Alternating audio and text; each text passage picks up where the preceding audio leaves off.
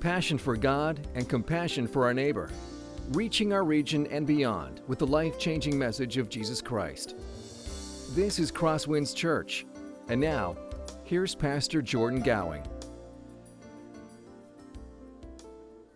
As we turn our attention to God's Word this morning, I want to start with a question about hope.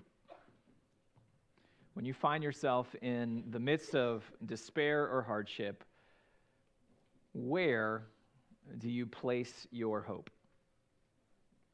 And that's one of the fundamental questions, I think, that we wrestle with when life seems to go south. Where do we find hope? What hope do we have for the future?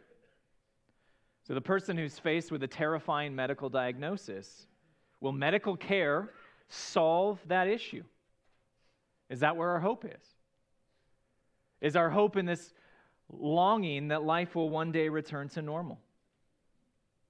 Or if someone finds themselves in relational wreckage, is there any hope that things are going to get better? Or will there just be this feeling alone forever?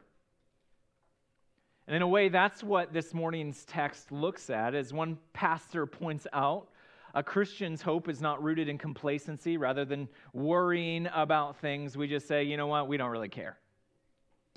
Also, at the same time, it's not found in optimism that things aren't as bad as they seem, or things are bound to get better, because why wouldn't they? Instead, the Christian's hope is rooted in the fact that God has directly intervened into a broken world, changed the course and the trajectory of humanity and history forever. That's the hope that we have as Christians. Paul describes the hope of the Christian life in this way. In Romans chapter 5, he says, "And hope does not put us to shame, because God's love has been poured into our hearts through the Holy Spirit who has been given to us."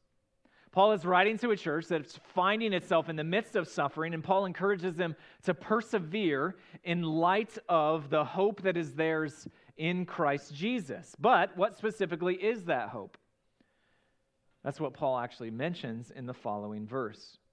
"For while we were still weak, at the right time Christ died for the ungodly." In other words, the Christian hope is not found in some nebulous idealism or optimism, but the fact that God himself has intervened into human history. Hope is historical, it's not fanciful in the Christian life. And as we turn our attention to 2 Samuel, we actually see that same thing, that hope of God's intervention into the world, into David's life on full display. And that's what consumes the mind of David. This morning is our second to last sermon in the book of 2 Samuel. We've been working our way through 1 and 2 Samuel over the last couple of years or so. And this passage, it looks at two songs that David wrote. Now remember where we are in the flow of 1 and 2 Samuel. 2 Samuel chapter 21, 22, 23, 24. These chapters are an epilogue to the entirety of 1 and 2 Samuel. They provide us with the lens through which we can evaluate the life of King David. So they provide us with an understanding of what we should conclude about the life of David. Now specifically, these two songs are found in the heart of this epilogue. And they help us grasp that for all the good that David did, he's a far cry from the one that we long for.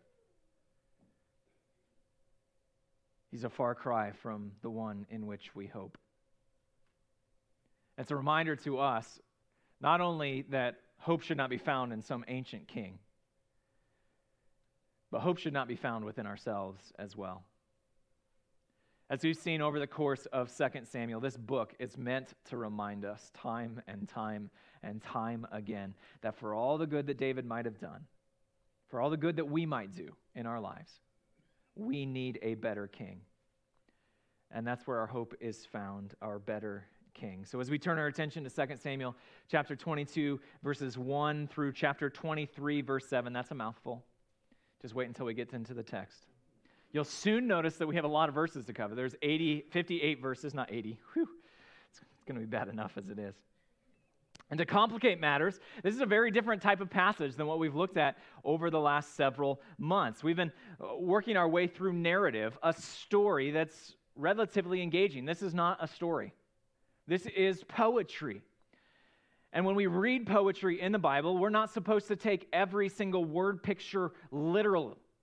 It's not necessarily literal, but instead it's a cumulative description of who God is and what God has done for his people. So with that in mind, what we're going to do this morning is we're just going to paint with some very broad strokes. We'll look at the broad overview of these two songs following the general flow of each song. You'll notice in your sermon notes, whether that's in the Bible app or in the bulletin insert, you'll notice that I provided this general structure for each song. And you'll notice that there's some symmetry in each of these songs. And that's intentional because each song is building to the heart, which is found in the middle. Now, it might be tempting when we're looking at this many verses with this type of language, it might be tempting for us to get lost in the weeds.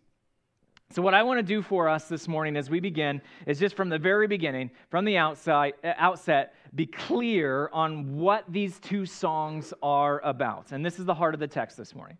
It's simply this, that God is steadfastly committed to his king and by extension to the king's people. That's what these two songs are about. So don't lose that. Don't, in the midst of all that we're going to look at, don't lose that overarching truth. At the end of the day, these two songs are a reminder that God is committed to his king and then by extension to those who belong to the king, the king's people. Now, as we work our way through this passage, these texts this morning, we'll see just why that matters for us today, how it will give us hope, especially when we find ourselves in the midst of a disconnect between the joyful picture that the Bible paints of the Christian life and the reality that you might be experiencing right here and right now. Don't lose sight of this hope, that God is steadfastly committed to his king. And by extension, he's steadfastly committed to you if you are one of the king's people. Let's pray as we jump into God's word. Father, we do rejoice that you've given us your word, and in your word you reveal to us where we can find true and lasting hope. We thank you for your king. We thank you for the Lord Jesus, who has made a way for us to have everlasting hope in you. And we ask that you would use your word this morning, written thousands of years before right now, and 1,000 or so years before the time and the work of King Jesus, to turn our hearts and affections toward him. We ask that through your Spirit you would speak to us, and that if any one of us here this morning is not found in you, we would run to you for hope, for joy forevermore. We ask that you would bless our time in your word this morning. It's in Jesus' name that we pray. Amen. All right, our first song is found in the entirety of chapter 22. As I was reading through this chapter, and this might be a little pathetic, you can be the judge, my mind instantly went to the UK's national anthem, God Save the King. Now, maybe you're big into international national anthems. Maybe that's, your cup of tea. No pun intended if you are following along with the British side there. I'm actually quite proud. I didn't have that in my notes. I'm patting myself on the back right there. Maybe you're familiar with those words, but in the more likely event that you are not familiar with the words of the British national anthem, I'll say that the words are quite powerful. And hopefully that doesn't come across as unpatriotic. Now, let me clarify. When I say that God Save the King is powerful, it's not powerful in the context of the British monarchy. But if you read the words of that national anthem in the context of the ancient Israelite monarchy, far removed from what it's actually meant to be, if you read it in the context of David and his kingdom and his descendants, culminating in King Jesus, it makes an apt song, a powerful prayer for the King of God's people. It goes, God save our gracious King, long live our noble King, God save the King. Send him victorious, happy and glorious, long to reign over us, God save the King. And in a way, that's the focus of David's first song here. Not so much a prayer that God would save the king, but an acknowledgement of thanksgiving that God did save his king. Out of all of the afflictions, out of all of the trials that faced David, God proved himself faithful to save him time and time and time again. That's why our first song is not so much God saved the king, but God saved the king. Now you'll notice, as I mentioned earlier, this is a lengthy song. It's 51 verses. Because of its length, I want us to just take a moment to understand the overarching flow of this song. I want you to imagine that you're on a cross-country road trip. And if you're on a cross-country road trip and you don't have the big picture, a general idea of where you are and where you are going coast to coast, it is very easy to get lost in the weeds. And in the same way, as you're looking at a passage of Scripture that's this big, a song of this scope, it is easy to get lost in the weeds if you don't have the big picture in mind. This song breaks into 5 parts, and that's, again, found in your sermon notes. It begins and ends with parallel sections, opening and closing with an overflow of praise from David for what God has done for him. The second and fourth sections are also in parallel. They're both looking at how God has intervened into David's life in order to save him. And that leaves us with the middle section, the third section, which focuses on why God saved David. And it's because, well, again, I won't spoil it. Why does God deliver David? And by extension, why does God intervene into our lives today as well? So with that in mind, let's go ahead and jump into our text, the first part of this song, verses 1 through 4. And David spoke to the Lord the words of this song on the day when the Lord delivered him from the hand of all his enemies and from the hand of Saul. And he said, "The Lord is my rock and my fortress and my deliverer, my God, in whom I take refuge, my shield and the horn of my salvation, my stronghold and my refuge, my Savior. You save me from violence. I call upon the Lord who is worthy to be praised, and I am saved from my enemies." Before we get into the song itself, which is found starting in verse 2, we're given this introduction. This song is written by David some point in his reign. The mention of King Saul suggests that it was written earlier in David's reign. I think the mention of all of his enemies suggests that it was written around the time of 2 Samuel chapter 7, 2 Samuel chapter 8, where we're told that David has rest from all of his enemies. Now, regardless of the specifics, the focus of David's words here is relatively clear for us. As he reflects on what God has done for him, he can't help from singing. He can't stop himself from singing. And now maybe some of you can relate to that. That there are times in your life that you just want to burst into song. I think of the movie Elf with Will Ferrell, which is now over 20 years old if you were wanting to feel old. And there's a scene in the movie Elf. Buddy the Elf has just gone on a date with this coworker that he has a crush on. He's so overcome with emotion and joy that he bursts into his dad's office singing, "I'm in love, I'm in love, I'm in love." And it's this horribly awkward moment because his dad doesn't like song, to put it mildly. Now, if you're more reserved than Buddy the Elf, or someone who likes to burst into song, the notion of being so overcome that you burst into song is relatively foreign. But the focus here in these first few verses isn't so much on awe that leads to song as it is just on awe itself. You see, every single one of us has experienced awe, whether it is standing out, looking at the first snow covering the ground at winter, or the majestic views of the mountains, or the sunrise, or the sunset, or maybe it's a last-second shot that wins your team the basketball game. Maybe it's an awe at watching someone do something that they excel at, or maybe it's watching your child progress in whatever, whether that is speaking or sports or dance, music, you name it. When we experience awe, it leads us to a response.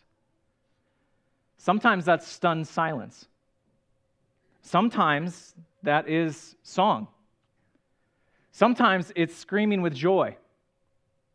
Sometimes it's running around in circles with joy like Jimmy Valvano when NC State won the national championship in 1983. The response looks different, but all of these are rooted in awe and joy. And that's David here. He cries out to God with awe-inspired gratitude. And the question is, why? It's because God has shown up in his life. Now, what of you? While awe expresses itself in 1,000 different ways in our lives, we have to ask ourselves right here, do we create space in our lives to contemplate the things of God so that they will lead us to awe? That we will stand in awe of God. It might not overflow into song, but how often do you consider what God has done so that it will lead you to awe? And again, that's one of the takeaways for me as I've been reading this text, is to keep my eyes open to how God is at work in order to cultivate more awe in my life. It may not mean extemporaneous song, and my family can testify that extemporaneous song from Jordan is more like cringe-inducing song. But when's the last time that you experienced marvel and awe at what God has done? Now, let's go ahead and keep moving. We're only looking at broad strokes here. The second section of David's song focuses on how God has intervened in order to deliver him. More specifically, this is the divine perspective on how God has intervened to save David. For the waves of death encompassed me. The torrents of destruction assailed me. The cords of Sheol entangled me. The snares of death confronted me. In my distress, I called upon the Lord. To my God I called. From his temple he heard my voice, and my cry came to his ears. Then the earth reeled and rocked. The foundations of the heavens trembled and quaked because he was angry. Smoke went up from his nostrils and devouring fire from his mouth. Glowing coals flamed forth from him. He bowed the heavens and came down. Thick darkness was under his feet. He rode on a cherub and flew. He was seen on the wings of the wind. He made darkness around him his canopy. Thick clouds, a gathering of water. Out of the brightness before him, coals of fire flamed forth. The Lord thundered from heaven, and the Most High uttered his voice, and he sent out arrows and scattered them, lightning and routed them. Then the channels of the sea were seen, the foundations of the world were laid bare. At the rebuke of the Lord, at the blast of the breath of his nostrils, he sent from on high. He took me, he drew me out of many waters. He rescued me from my strong enemy, from those who hated me, for they were too mighty for me. They confronted me in the day of my calamity, but the Lord was my support. He brought me out into a broad place. He rescued me because he delighted in me. The language here from David graphically describes God as one who is stirred to action on behalf of David. That David actually uses here language that's found in the story of the Exodus, of God's miraculous intervention on behalf of his people, and when God reveals himself at Mount Sinai to his people. Notice the parallels here. In Exodus chapter 19, the Lord said to Moses, "Go to the people and be ready for the third day, for on the third day the Lord will come down on Mount Sinai in the sight of all the people. On the morning of the third day there were thunders and lightnings and a thick cloud on the mountain and a very loud trumpet blast, so that all the people in the camp trembled. Then Moses brought the people out of the camp to meet God, and they took their stand at the foot of the mountain. Now Mount Sinai was wrapped in smoke because the Lord had descended on it in fire. The smoke of it went up like the smoke of a kiln, and the whole mountain trembled greatly. And as the sound of the trumpet grew louder and louder, Moses spoke, and God answered him in thunder. The Lord came down on Mount Sinai to the top of the mountain." You catch the similarities there? David is saying that when he found himself in despair, he cries out to God, and God answers. How does God answer? Well, here David says he comes down from heaven and intervenes into David's life in order to save him. And the picture of God here is a terrifying one. because it describes his awesome power. And when we read these verses 5 through 20 here in this passage, we're meant to be left wondering, well, if this is the type of God who intervenes, who can possibly stand in his way? Now, if you've been reading through 1 Samuel and 2 Samuel, and after reading that, you might be left wondering, well, when does God do this? Because I've been following along in the story. I've been looking at David's entire life, and I've never read an event that fits this description. So is there something else that happened? Is this some other event? And if there is, why wasn't it mentioned in the story of 1 and 2 Samuel? Hold on to that question, because we'll get to it in a moment. Now, for now, I want us to turn to the next section, the heart of the song, on why God delivers. Why does God deliver his people? We've actually already seen the beginning of this in verse 20. Verse 20, God delivers because he delighted in me. That's a beautiful thought. That should inspire awe all by itself.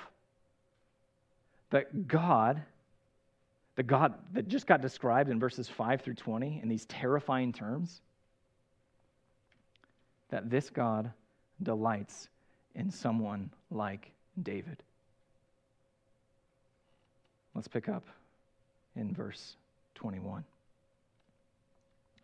The Lord dealt with me according to my righteousness, according to the cleanness of my hands, he rewarded me. For I have kept the ways of the Lord and have not wickedly departed from my God. For all his rules were before me, and from his statutes I did not turn aside. I was blameless before him, and I kept myself from guilt. And the Lord has rewarded me according to my righteousness, according to my cleanness in his sight. With the merciful, you show yourself merciful. With the blameless man, you show yourself blameless. With the purified, you deal purely. And with the crooked, you make yourself seem tortuous. You save a humble people, but your eyes are on the haughty to bring them down. For you are my lamp, O Lord, and my God lightens my darkness. For by you I can run against a troop, and by my God I can leap over a wall. This God, his way is perfect. The word of the Lord proves true. He is a shield for all those who take refuge in him. Why is it that God intervenes in David's life? Why is it that God delights in David? Well, because according to David here, God sees David's own righteousness, his moral living, and responds. And if you've been with us in 2 Samuel over the last several chapters, you're probably wondering, how on earth can David say that with a straight face? After all, isn't this the guy who slept with his army commander's wife, had his friend murdered to cover it up, and then spends the next several chapters basically doing the bare minimum in following God?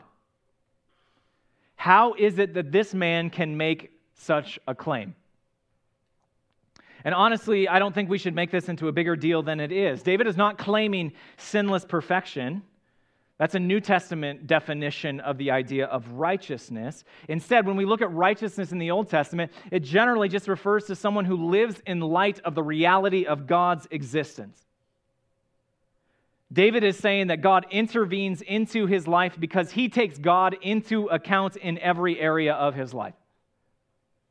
That his life is structured around the Word of God and how God wants his people to live. And even when he doesn't, which we've seen happens quite frequently with David, even when he doesn't do that, when he comes to his senses, it's in that moment he is quick to repent and run to God.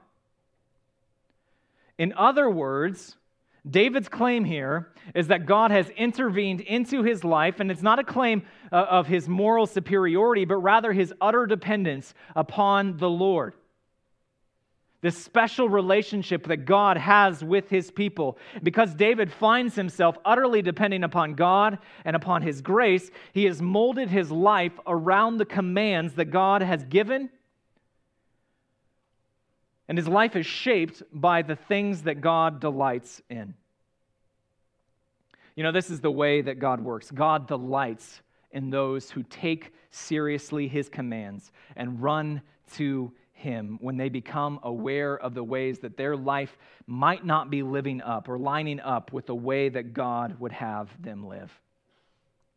When Crystal and I lived in the Chicago area, I developed a friendship with a guy who said all the right things about wanting to follow Jesus, but there were a number of areas of his life where things just didn't line up with what God had commanded him. We would regularly talk about the gospel when we would get together. We'd regularly talk about his desire to follow Jesus. All the while, he continued to sleep with his girlfriend.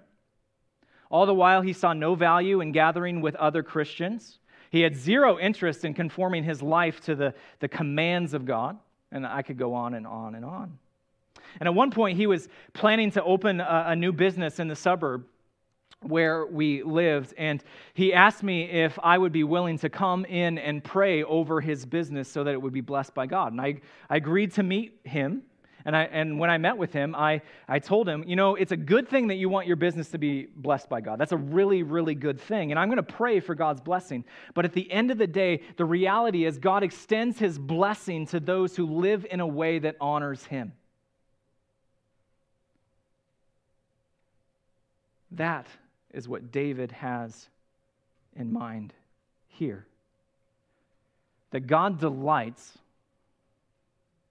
in those who live their lives in light of him. Now, that's not to say that we have to be perfect in order to earn God's favor, in order to be saved. No, grace is more than sufficient to save.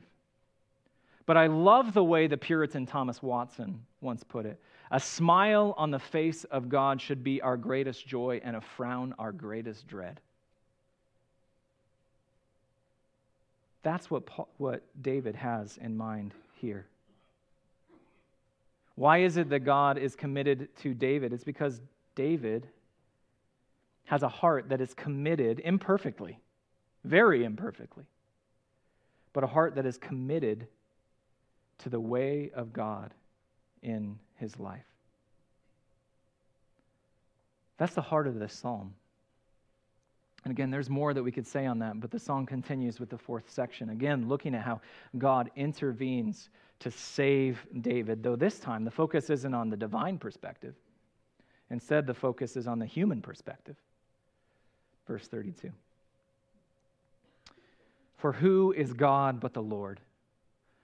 And who is a rock except our God? This God is my strong refuge and has made my way blameless. He made my feet like the feet of a deer and set me secure on the heights. He trains my hands for war so that my arms can bend a bow of bronze. You have given me the shield of your salvation, and your gentleness made me great. You gave me a wide place for my steps under me, and my feet did not slip. I pursued my enemies and destroyed them and did not turn back until they were consumed. I consumed them. I thrust them through so that they did not rise.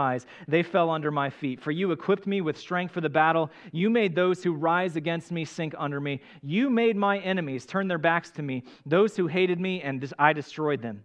They looked, but there were none to save. They cried to the Lord, but he did not answer them. I beat them fine as the dust of the earth. I crushed them and stamped them down like the mire of the streets. You delivered me from the strife with my people. You kept me as the head of the nations. People whom I had not known served me. Foreigners came cringing to me. As soon as they heard of me, they obeyed me. Foreigners lost heart and came trembling out of their fortresses. Earlier when we were looking at verses 5 through 20, I asked the question, where does God come down to save David as described in those verses?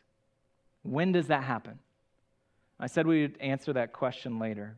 Well, that question is actually answered here in these verses. You see, the reality is we have to read verses 5 through 20 and 32 through 46 together, because they describe the same thing, just two perspectives on the same thing. These two passages actually give us insight into how God takes care of his people. What looks like on the surface as ordinary means, verses 32 through 46, is actually God's supernatural intervention to come down from heaven for the sake of his people, as we see in verses 5 through 20. How is it that God works on behalf of his people? Well, notice how David describes God's actions here in these verses. He made my feet like the feet of a deer. It's a reference to David's physical agility. He trains my hands for war as a reference to David's skill in battle. I pursued my enemies and destroyed them as a reference to David's victory in battle. You can look at all of these statements here, and all of them describe supernaturally ordinary things. Everything in these verses could be described as human achievement. But the person who knows God knows better. For in every single one of these things, it is God who descends from heaven to intervene into David's life to save. Do you realize that God does the exact same thing today? That God's intervention today is through his providence. It's through his purposeful sovereignty. It's ordering all things with intention and according to his plan, just like it was in David's day. When you're praying for a cure from cancer and chemotherapy does its work, God just came down from heaven and answered your prayers. He just intervened. When you're praying for a new job, because your expenses outpace your income and you can't make ends meet, you can't provide for your family, and a new job comes up, the claim of this song is that God just intervened. Do you see what this song is trying to tell us? It's telling us that we have to adopt this vision of seeing our lives, our day-to-day lives, through this lens. We have to be on the lookout for how God intervenes and comes down, and most of the time, that comes through the ordinary day-to-day. When you're praying for your son in preschool to find a friend, and they come home from school, and they say, I played with someone new today. God just came down. God intervenes into the lives of his people through his providence. And when we take these verses in connection with what we read earlier, we are given a vision of how we must look at life. The question of this song is, do we have eyes to see it? Are we even looking for how God is at work?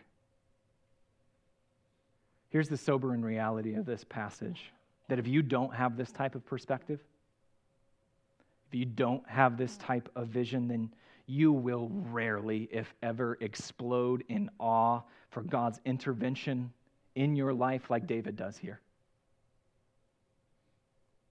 It just won't happen. Because you are missing the thousands of ways that God is involved in your life right now, saving you right now. It might seem ordinary, it might look ordinary, but 2 Samuel chapter 22 is anything but.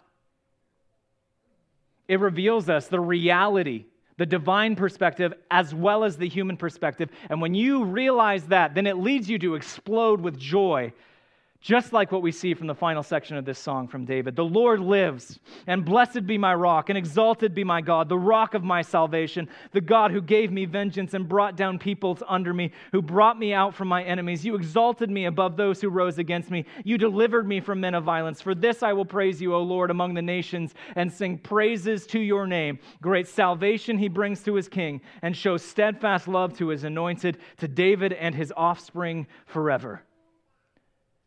Why does David praise God?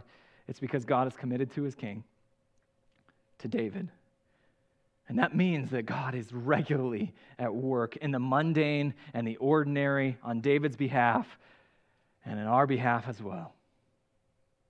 Praise the Lord indeed.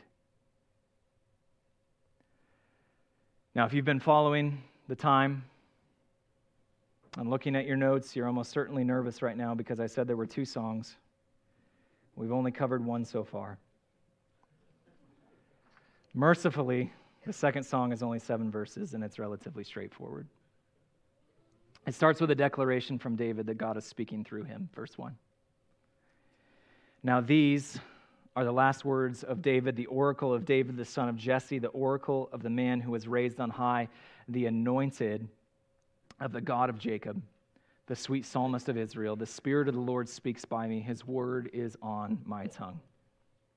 Now it's notable here that David acknowledges that this is an oracle, that the Spirit of the Lord speaks through him. And apparently these words right here were a specific revelation. They're prophetic. That's what the word oracle means. It's a prophecy.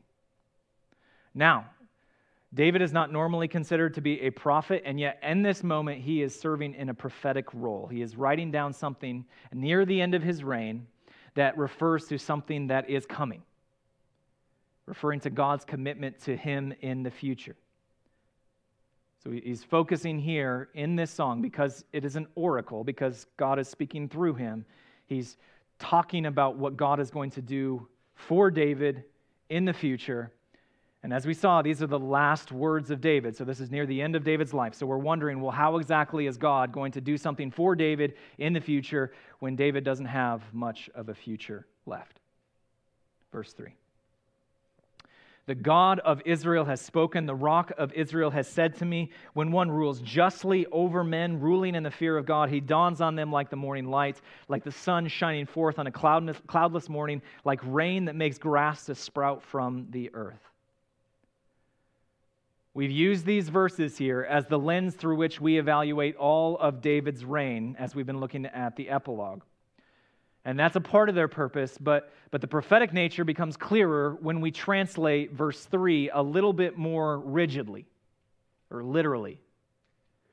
I'll be the first to say that this is awkward, but I think it reveals what David is saying here. So this is a literal translation of verse 3. A ruler over mankind, a righteous one, a ruler in the fear of God. There's no verb. It's just a declaration. Almost like saying, this is coming someday. Significantly, this word ruler here has not been used at all in 1 and 2 Samuel. It's referring to something or someone different. And just as significantly, this ruler will not be a ruler just over Israel, which is commonly referred to as my people in the Old Testament, but as we see here, over all of mankind. So David's last words prophesy that there is a ruler coming. A new type of king is coming. And this king will be the righteous one, who rules in the perfect fear of God. In other words, David is saying that he is a shadow, and yet the real thing is coming. It's coming in its fullness. And because of that, this ruler's kingdom will be a place of perfect peace and joy. That's the heart of verse 4. David describes this kingdom of the coming king as a place of perfect flourishing, just like the bright sunshine that dawns on a beautiful summer morning and it inspires joy and peace and contentment. That's what this kingdom will be like.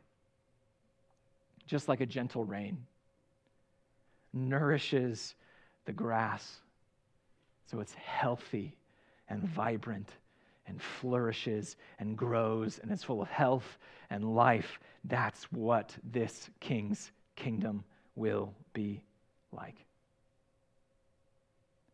Where will this king come from? That's what David describes in verse 5. For does not my house stand so with God? For he has made with me an everlasting covenant, ordered in all things and secure. I love that word, secure. For will he not cause to prosper all my help and my desire?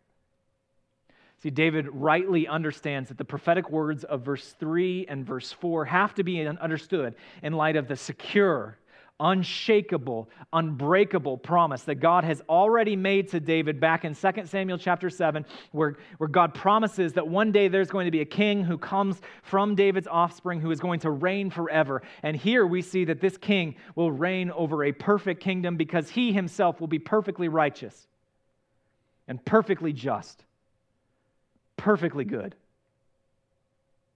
In short, David's final words here are about a better king who is coming. You know, we began our time this morning looking at hope, that there is a great hope that belongs to the people of God. It is that God is committed to his king, to King Jesus, who, as we stand on this side of the cross, looking backward rather than David looking forward, for us, we can joyfully say, not that a better king is coming, but we can say a better king has come and will come again.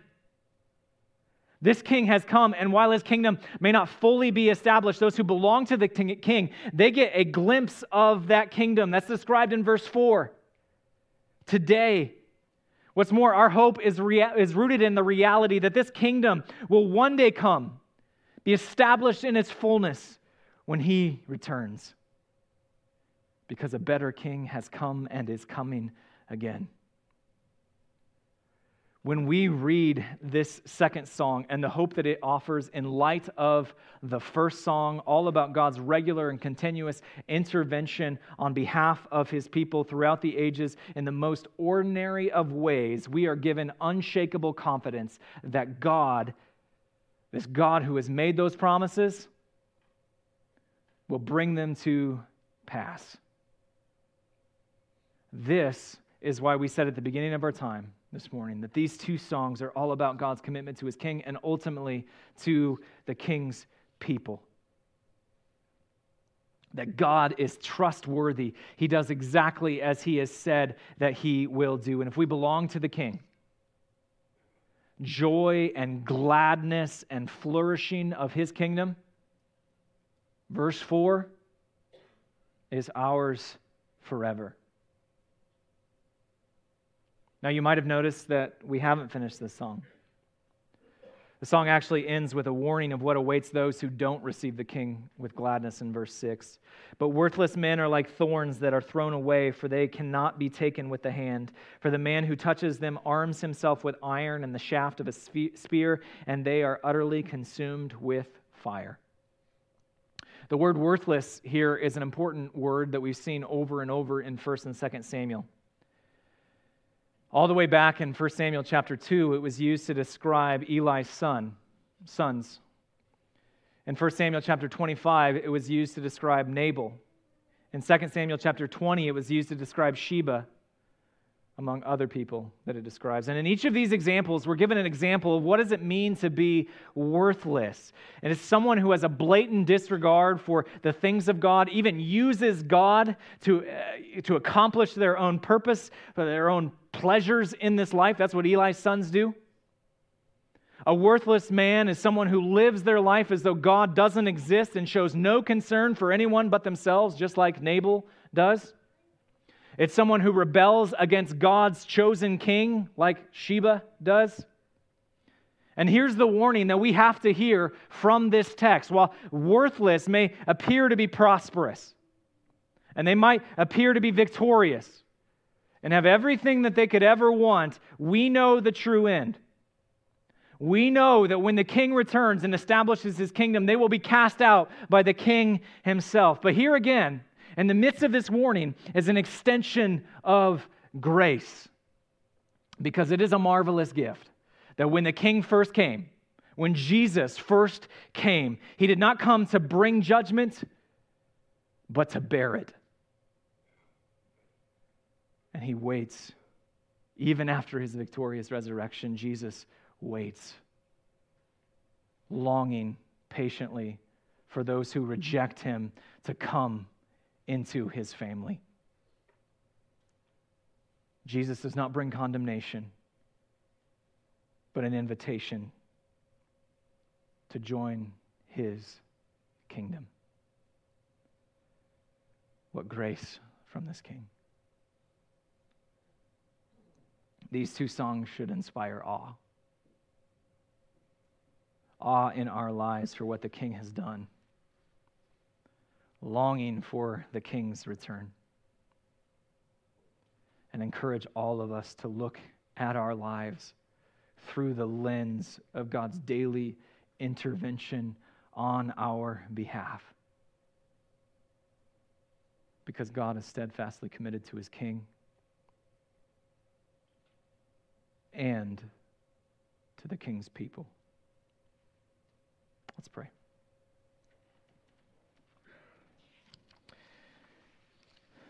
Father, what a gift your word is.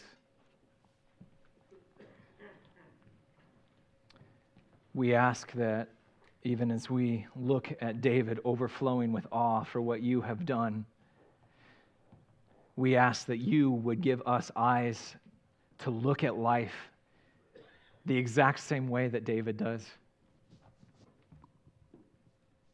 To slow down and to contemplate life through the lens of your intervention, so often through ordinary means, knowing that it is anything but.